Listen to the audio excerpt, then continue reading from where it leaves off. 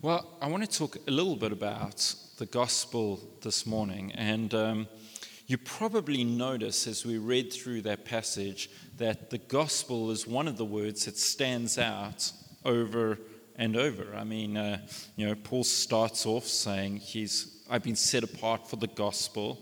Then he talks about the gospel that, he promised beforehand. He talks about preaching the gospel. He ends off the passage talking about that he is not ashamed of the gospel.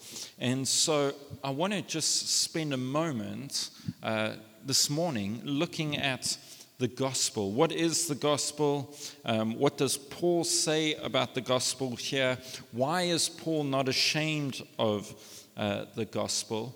And then look at that and hopefully allow, as we speak about that, the gospel to have its own impact on our lives. So the gospel is the word gospel, which we heard in our series on Mark. We talked a little bit about this, but the word gospel is the Greek word euangelion, and it means good news, the good news. So when we talk about the gospel, we're talking about the good news. But one of the things about the gospel that is important to understand is that when you just translate gospel to good news, you miss some of the significance of why the apostles used that specific word to talk about the message of Jesus. And it is important, even as we speak about the gospel here and we think about the gospel here, it's important to understand something of why they use that word gospel. Like, why did they use this word gospel? Why do they use this word good news? Why are they, when they talk about it, are they saying, hey, I want to tell you about the good news? Is it just because it's good news? Like, hey, this is good news. Like, why did they associate the word good news with the message of Jesus? And one of the things is, and you notice this through Acts, you notice this over and over in Paul's epistles, is that the gospel is deeply political. What I mean by that is not, the gospel is trying to tell us, which political framework or thought or whatever that we should follow.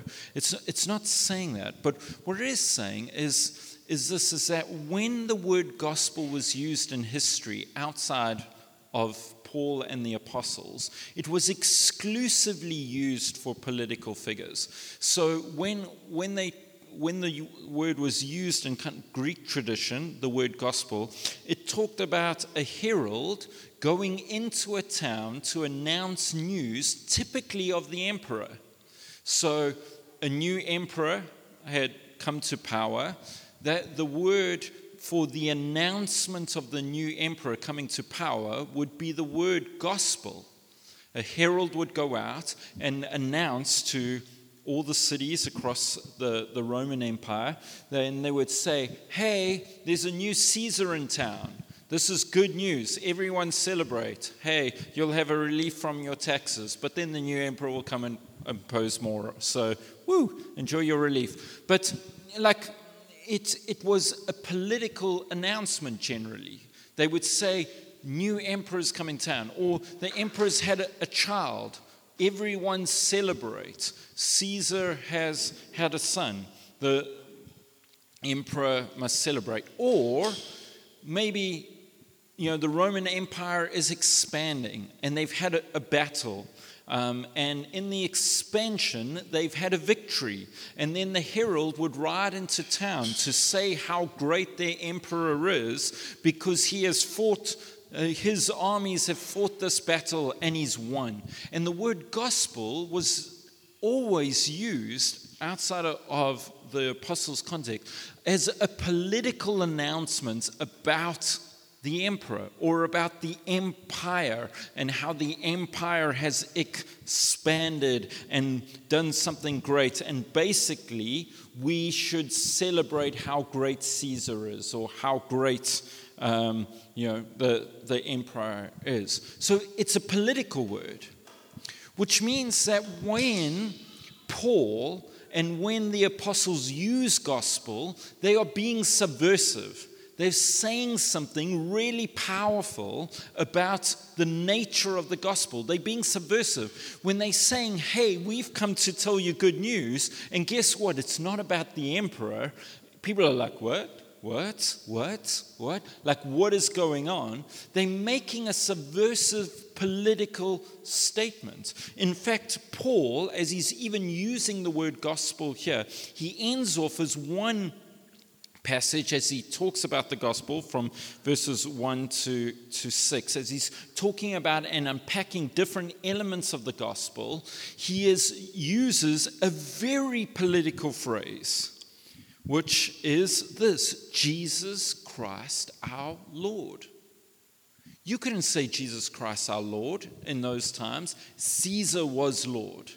The emperor was Lord. Caesar was Lord. They would have to say that across the empire. Caesar is Lord. To say Jesus is Lord is politically subversive.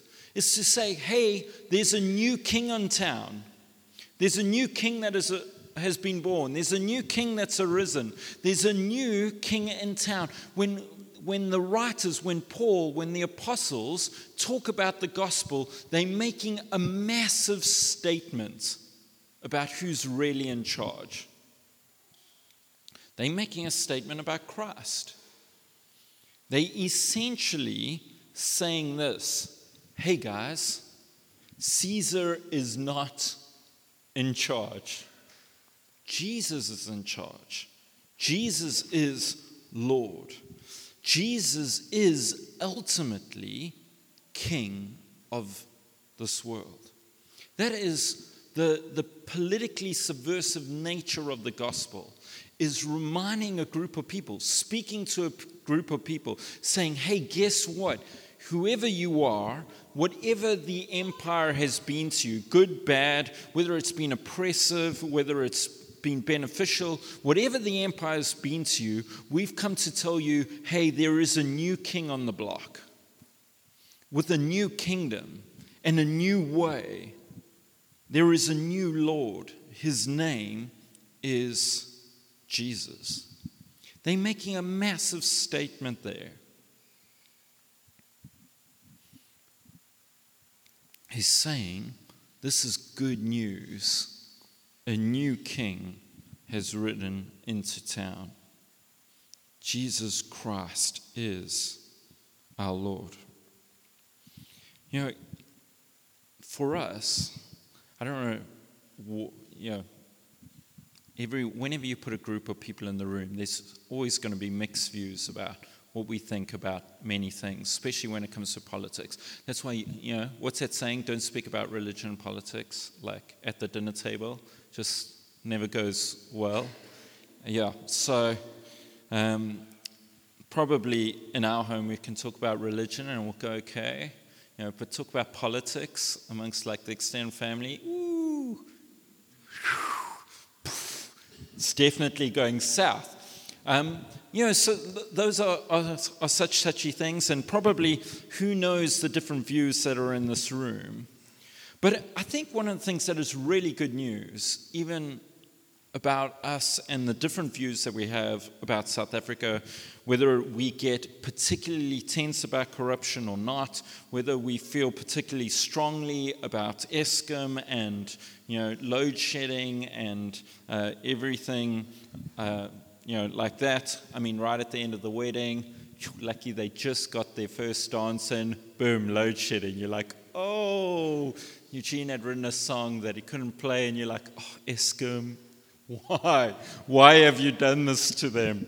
And I mean, there's so much going on, the tension of how things are run, the tension of the extreme inequality that is in South Africa. There's just so much that can get us politically riled up in South Africa. But actually, the apostles, if they had to come into the South African context, they would say, hey, there's good news. And this good news is not linked to any political system. It's not linked to any political party. It's not linked to any political figure. The good news for us here in South Africa is that there is a new king that is in town. Jesus Christ is Lord. We live under a different authority, the authority of Christ. And what Paul and what the apostles are saying is that this is really good news. The outworking of the kingdom of God allows people to live with a certain courage and a certain certainty and a certain measure of peace, even in the midst of chaos and difficulty and tension. How did the disciples manage to live through so much persecution? How did they live through watching brothers and sisters and family members and friends get martyred? How did they live through an oppressive system that tried to stamp them out? How did they live through the fact that Nero, one of the Caesars at the time, would light them up, would literally set the disciples on fire and say, hey, you call yourself the light of the world, we will watch you burn. Like, how did they live through so much onslaught? They lived through so much onslaught because they believed Jesus was Lord. That even though in the midst of turmoil and persecution and the fact that sometimes they were going through intense difficulty in the space that they were in, Jesus was Lord. He ultimately is the one who is going to win. The kingdom of God has no end, as Paul said. It has no end. The unfolding of God's kingdom is going to extend to all the earth. One day Caesar will fall, and he did fall. And the Roman Empire did fall.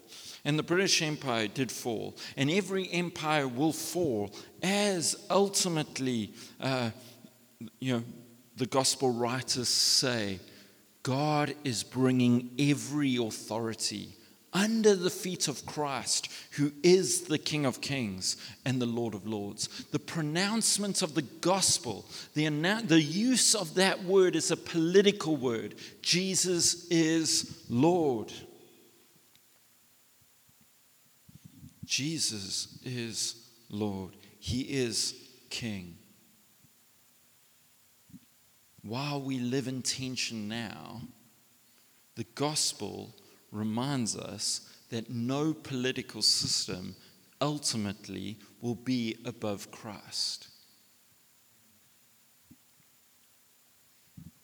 And we've seen that. We've seen empires come, empires go. We've seen in South Africa apartheid come, we've seen apartheid fall.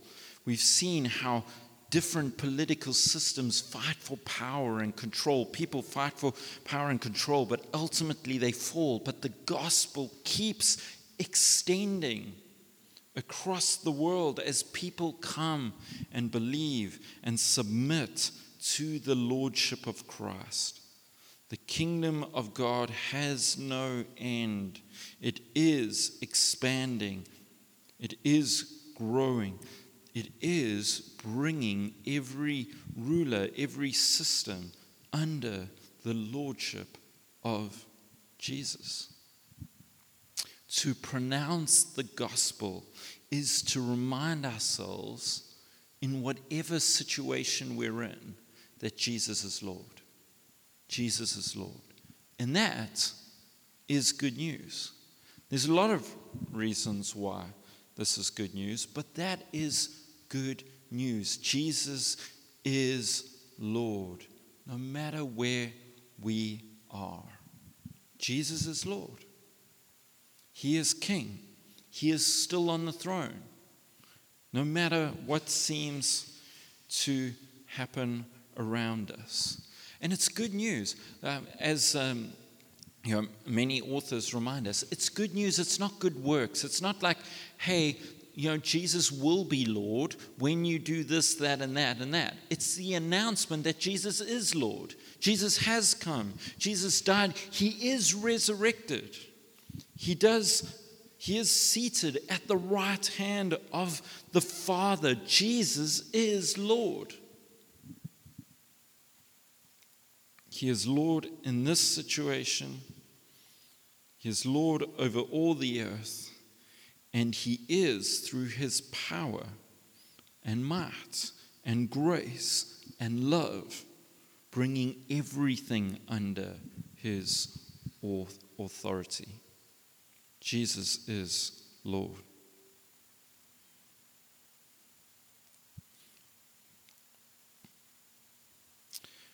The other thing that Paul reminds us, the gospel is political, but the gospel is historic.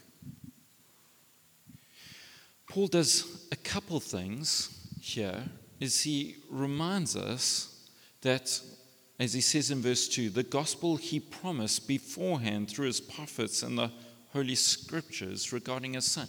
What is he telling us? He's telling us that Jesus is not some new plan of God. Jesus is not some new idea. He's saying Jesus is the one who fulfills all the prophetic utterances of the promises. He is the one who has come not just to start something new, but as part of God's original plan. One of the gospel writers says, Jesus is the Lamb who was slain before the foundations of the world. What is John saying when he says that? Jesus, the Lamb who was slain before the foundations of the world. He's saying Jesus was, is, and will always be God's plan for the world. That never changed. Right from the beginning, all the way to the end, Jesus is God's plan for the world. The prophets prophesied it, the apostles witnessed it, and we experience it. Christ's lordship in the world, even now, we experience it. Jesus is God's plan for the world. The gospel is historic. It's rooted in history. It's rooted in God's work throughout all time. It's not sudden good news in one sense. It is the good news that the prophets have been talking about. There is one coming. There is a king coming that will come in the line of David, as the prophets say. There is a king coming who will be like David, except he will be the Son of God. David himself says in Psalm 2, the Lord who is my Lord. David himself, the king, prophesying that there is a king coming, and that king is Christ.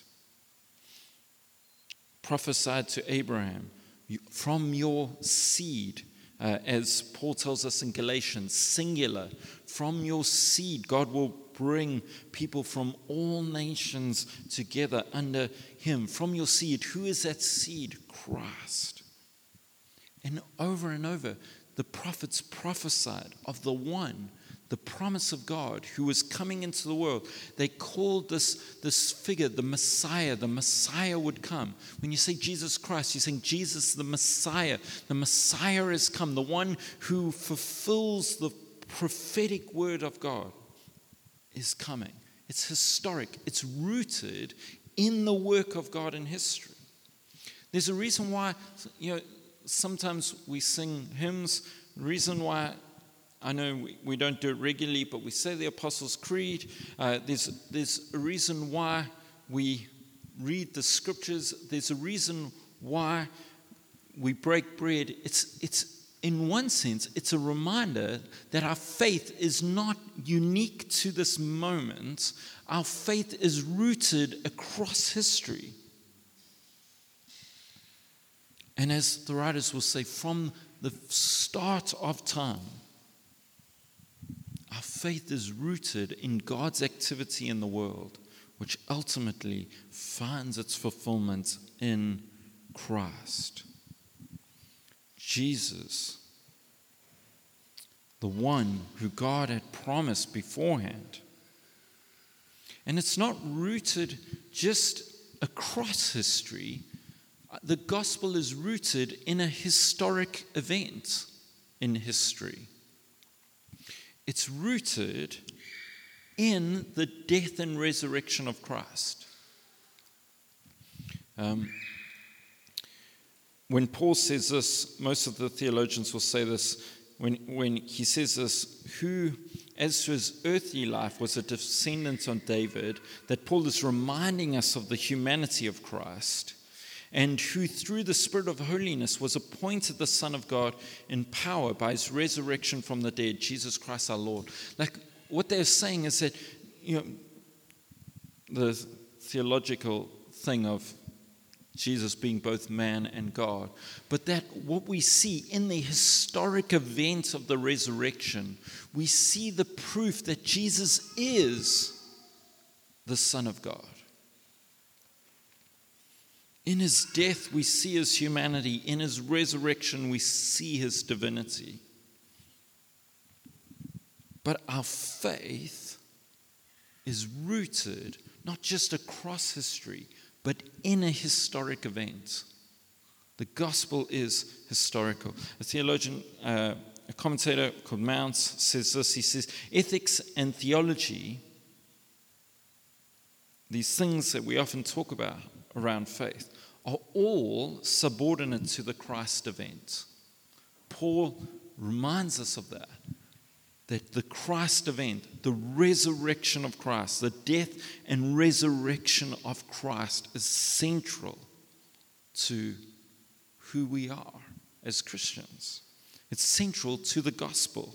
That Jesus' lordship, as we talked about, is proven through his resurrection. Because Jesus has not just conquered Caesar. Caesar was always going to fall, like every empire before it was always going to fall. Jesus conquered the ultimate enemy, which is death. The enemy that none of us can conquer. We're all going to die. It's, what they say in Meet Joe Black? There's two certainties in life, death and taxes. You're going to pay your taxes and you're going to die. It's one of those certainties. It is the ultimate enemy of our lives that we just can't defeat. The curse of the fall, that the enemy will ultimately one day conquer us all. We will all die. But Jesus, resurrected, shows us that he's not just the king over Caesar or over any empire. He is the one who has ultimately defeated the enemy of death. He has been resurrected. And as Paul says in 1 Corinthians 15, the Christian hope is in this fact that Christ has conquered the ultimate enemy, death. That as he rose, we too will rise with him. In fact, Paul says, if we only think of Jesus as a good example, if we only think of Jesus as this person who is sacrificial and did amazing things, if we only think of Jesus in that kind of way as an example, he says, you know what, we are all to be pitied for that fact. He's like, why are we all dying if Jesus did not rise again? If Jesus did not conquer the ultimate death, why are we all dying? That's what essentially Paul's argument in 1 Corinthians 15. Why are all the apostles laying down their lives? Why are thousands of Christians dying for this faith if Jesus did not rise from the dead? He says, if he did not rise from the dead, then we should be pitied. Look at us. Like, what are we teaching? Hey, go and love the world, and look, we're dying for it. Woohoo! Like, he's like, we should be pitied. But because Jesus did conquer death, our hope is in Christ's victory over death, that we too will have victory against the human arch enemy, the one that conquers us all in one sense, has been conquered by Christ. It's funny that when Paul writes about death and Christians, he never says that Christians die. I don't know if you've noticed that. He was like they went to sleep. He says they went to sleep. And there's a very theological reason why Paul, when he talks about his brothers going to sleep, you know he's talking about them dying. There's a reason why he uses that phrase. It's because it's rooted in the fact that he believes that the ultimate enemy, death, does not conquer Christians. That they have just slept waiting for the resurrection. That as Christ rose, so we too will rise.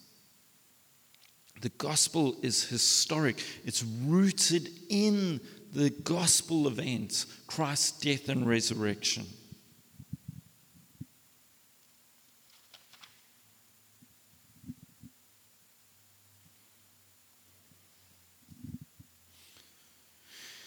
The gospel is the message of God's love.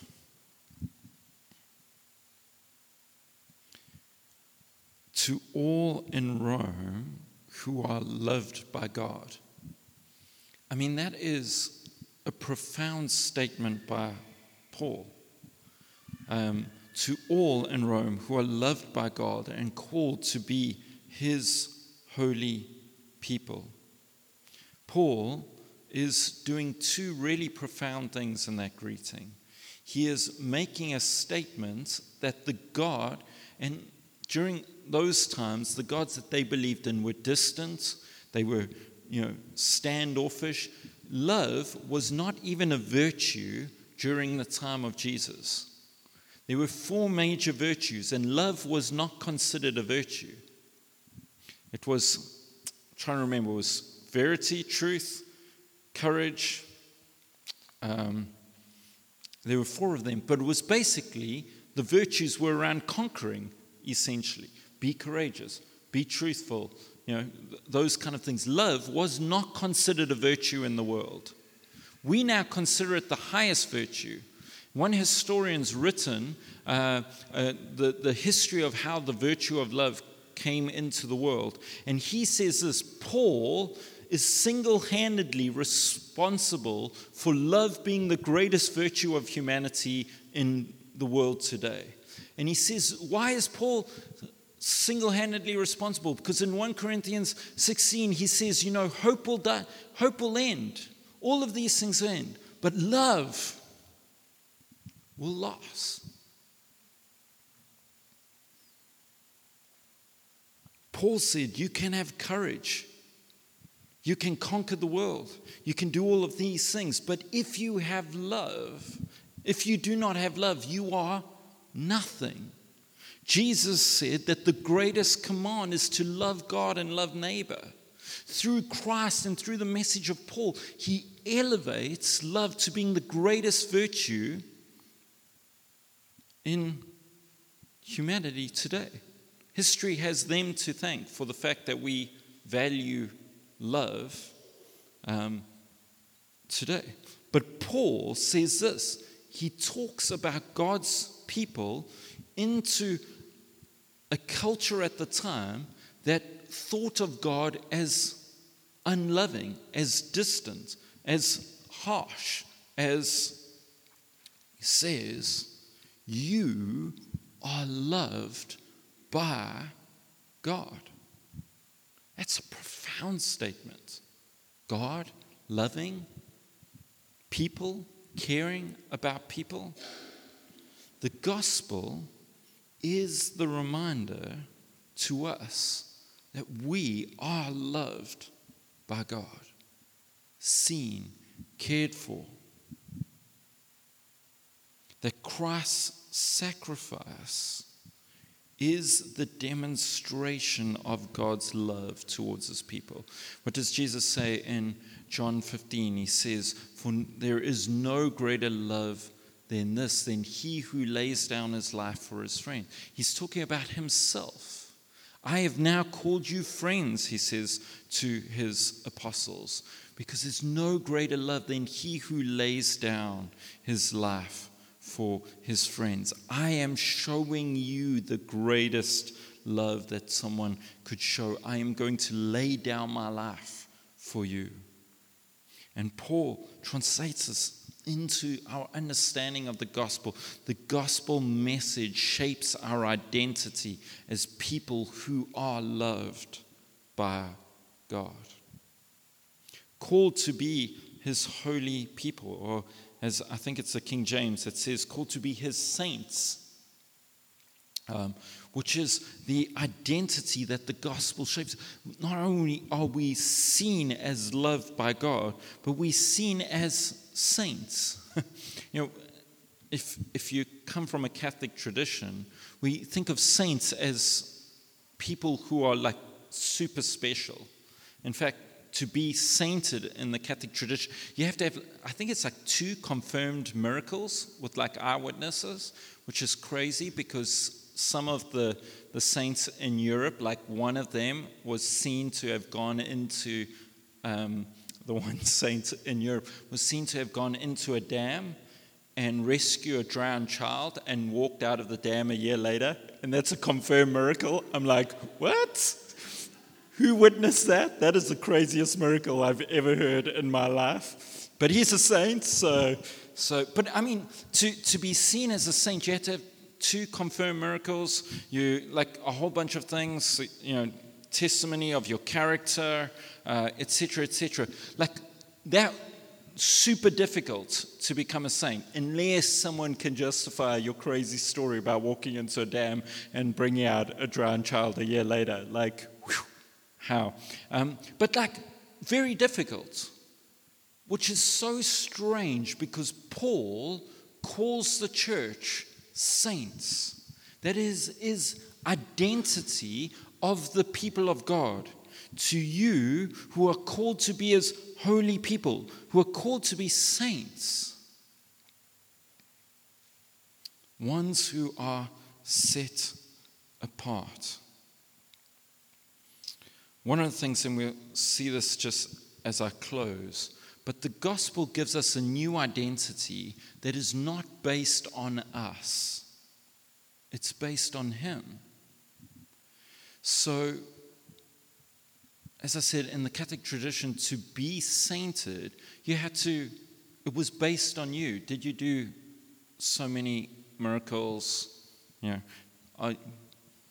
Did you have a perfect character testimony, etc., etc., etc.?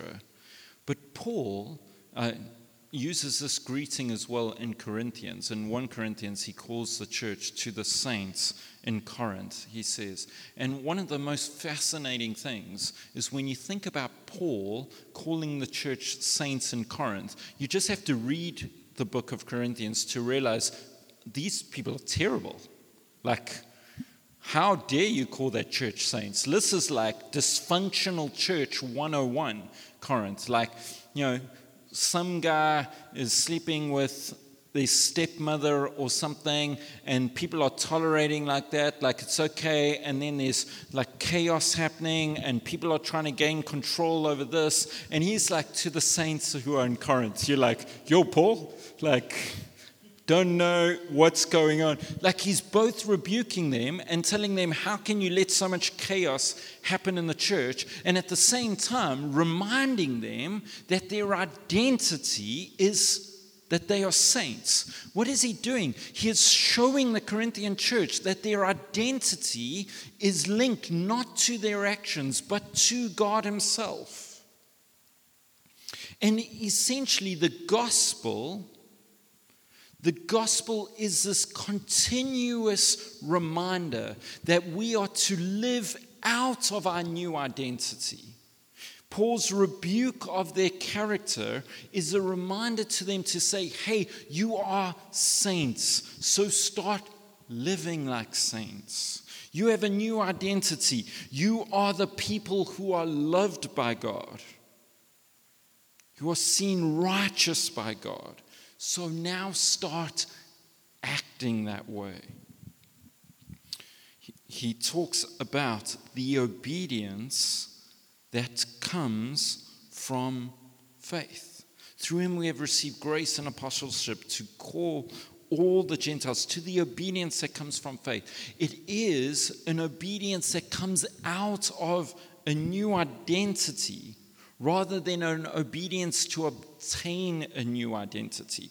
The gospel reminds us that we are loved, that we are saints, that we are righteous, as we'll see now, that we are in Christ and we live from that place rather than living to try and attain that place. I don't know about you, but when I was a teenager, I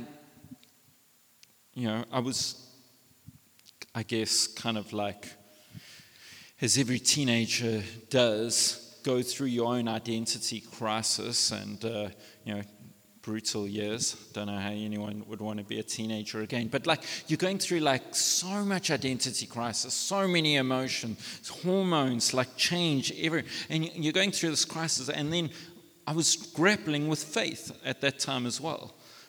But so much of my teenage years was about trying to obtain a new identity. If I go to church, if I do this, if I be this kind of person, maybe this group of people will accept me, maybe these people will like me, etc., etc. But when the gospel really hits home for us, it reminds us that we don't come to church to attain a new identity. That identity has been given to us through the gospel of Christ. We are loved. We are made righteous. We are seen as saints because of what Christ has done. And then we walk out obedience. We live out of that space. Finally, I want to end. Now, Paul says, I'm not ashamed of the gospel because it is the power of God that brings salvation to everyone who believes. The gospel is the power of God. I don't know, when you think of the power of God, whether or not you think about the gospel. So sometimes, maybe you've been like me, I've read many books on revival, and you think of the power of God like we're going to be in a meeting and we're going to be praying and it's all going to be cool, and then fire's going to come. And I'm like, power of God, amazing. Or you're going to go pray for someone and you'll pray and then boom, they get out of their hospital bed. You're like, power of God, amazing. I'm not sure when you think of the power of God, what you think. Through books I've read, and I love church history, and I love books on revival, at times I've gone through these moments where I've thought the power of God is when this super ridiculous, crazy moment happens, and it's just mind-blowing. Cloud comes into the room, there's fire, someone's raised from the dead, just cool stuff. And I used to, more so than I've done now, but often I would have to go to do pastoral visits in hospitals, and people hear that you're a pastor in the hospital, especially Addington was my favorite space. Whenever I had to go visit someone in Addington, I don't know what it is about that space, but when they hear you're a pastor, that's that you're there for 3 hours, because everyone's like, yo, are you a pastor? Come, and then you're like, cool, and then you're just going through the ward praying for people. It's pretty incredible, but you're like, oh Lord, power, let's empty Addington now. We're going to pray, Jesus, everyone's going to get up, go home, done. You anticipate, there's this thought that this is what the power of God is. But Paul says this, he says, I'm not ashamed of the gospel, the message of Christ. The message of Christ. the declaration of his death and resurrection, of his lordship. I am not ashamed of the message of Christ because it is the power of God. The message is the power of God.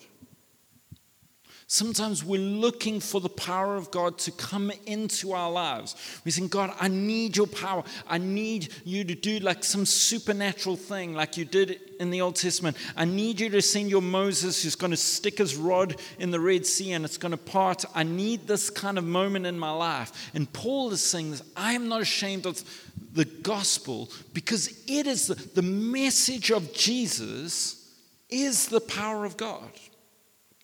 Paul says, it is the power of God to rescue all of us out of ourselves, out of our sin, out of death, into new life.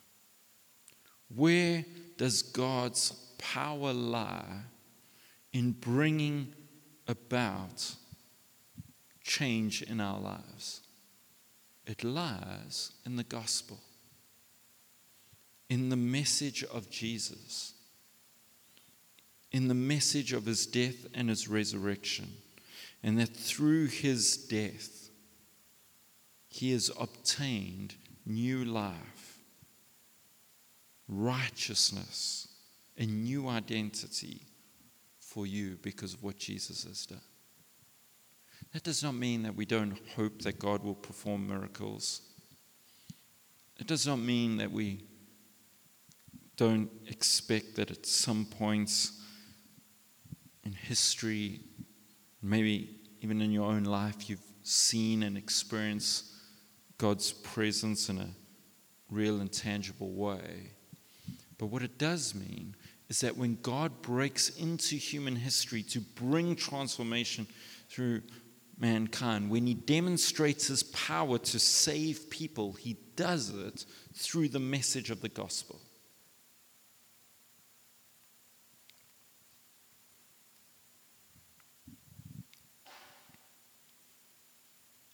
I'm not ashamed of the gospel because it is the power of God that brings salvation to everyone who believes. For in the gospel, the righteousness of God is revealed.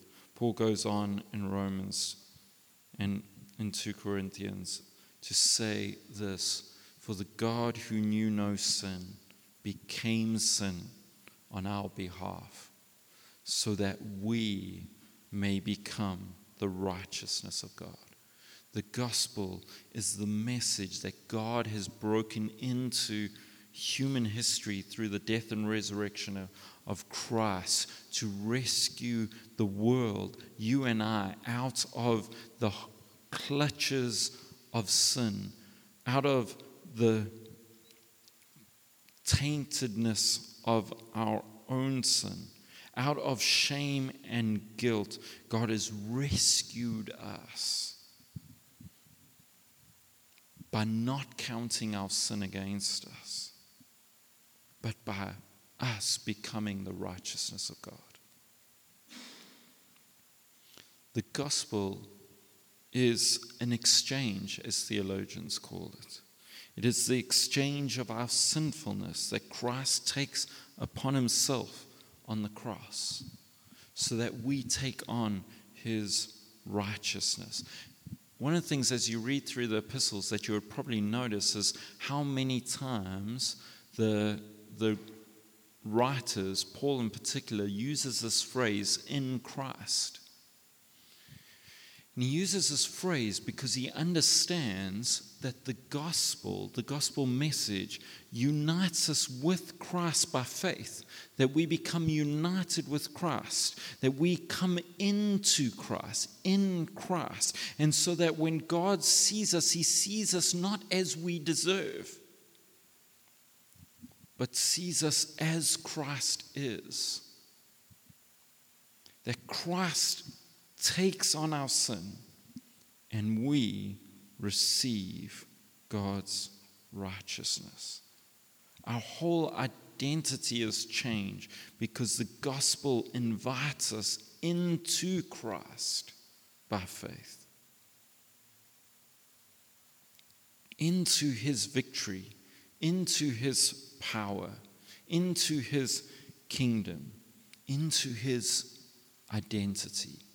The gospel brings us into Christ, which sets us free, which saves us, which makes us new, which, as Paul says, not only invites us into a space where we're no longer conquered by the guilt and shame of sin, but that we now come into Christ so that we too will be resurrected with him, that the ultimate enemy of death is conquered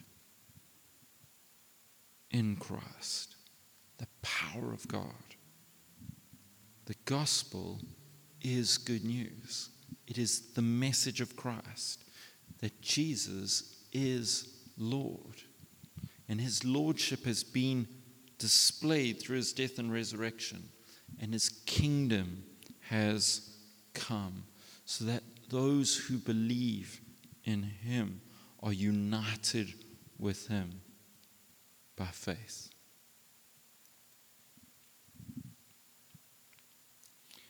You know, today, I don't know what particular thing it may be that you are struggling with, or things I'm struggling with. Could be shame, could be guilt. Probably best way to understand the difference between guilt and shame is guilt is I did something wrong, I feel bad about it. Shame is I am wrong, I feel bad about who I am. The gospel rescues you out of guilt and shame by giving you a new identity. Maybe you've said something like this. I've said something like this, so no judgment here. But like, the world is against me. Ever said anything like that? Going through a difficult time, and you're like, the world is against me. Maybe you've felt like you're cursed. Maybe you struggle with self-hatred. Maybe you just can't get rid of the guilt you feel about specific things you've done. I'll close with this one story. Early on, when I started ministry, I had this opportunity to sit with a guy who was redoing a pool. He was an older guy, and he was ganiting a pool, and I was sitting there, and he was like, "Hey, someone said that you're a pastor," and I was like, "Well, I'm like 21 years old. I don't know if I'm a pastor. I'm just like kind of trying to get in, do this ministry thing." And he came and sit next to me. He must have been about 65, a big guy. Like, I'm 6 foot, so I'm semi-tall. This guy must have been like 6'4". He was massive. He was just a big, older guy. And he comes and sits next to me, and he just starts weeping. And like, as a 21-year-old, you're like, what on earth is going on here? Like, and I'm not married, so I'm not used to someone crying at... I come from a family of all boys. That's a different story of having to learn a family of like brothers, and no one ever cries. And I was like, dude, you're a big dude. You've got a problem. Like, we're South African men. Don't cry. Like, whatever the thoughts are. But honestly, like, as a 21-year-old, I'm like, I don't know what is going on here. And he just starts crying. And he's like, you know what? I fought in the Angolan War. And I was like, cool. Know nothing about that. And he says, I've done things that still cause me not to be able to sleep. And I can't get rid of it. He was like, I go to sleep and I still see the horrors of things that I've done 30 years ago. And the guilt just racked, like it ruined him. His whole life shaped by the guilt of partaking in things he knew was wrong.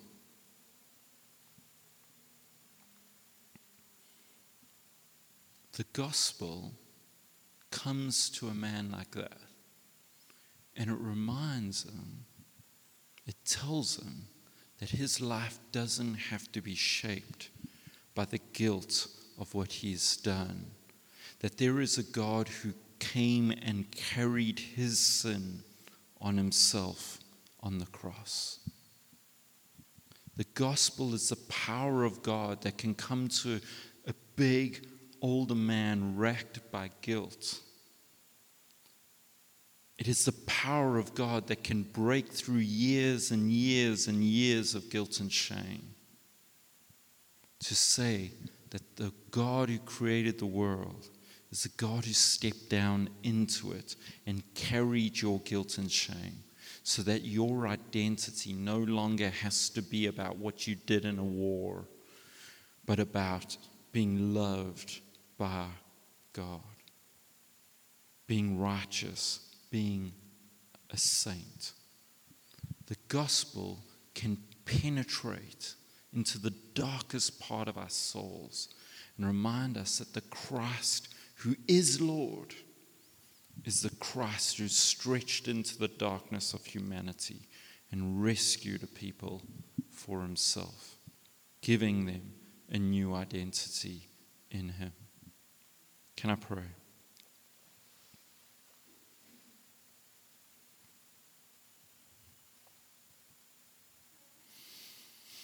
Father, I pray for us as a church.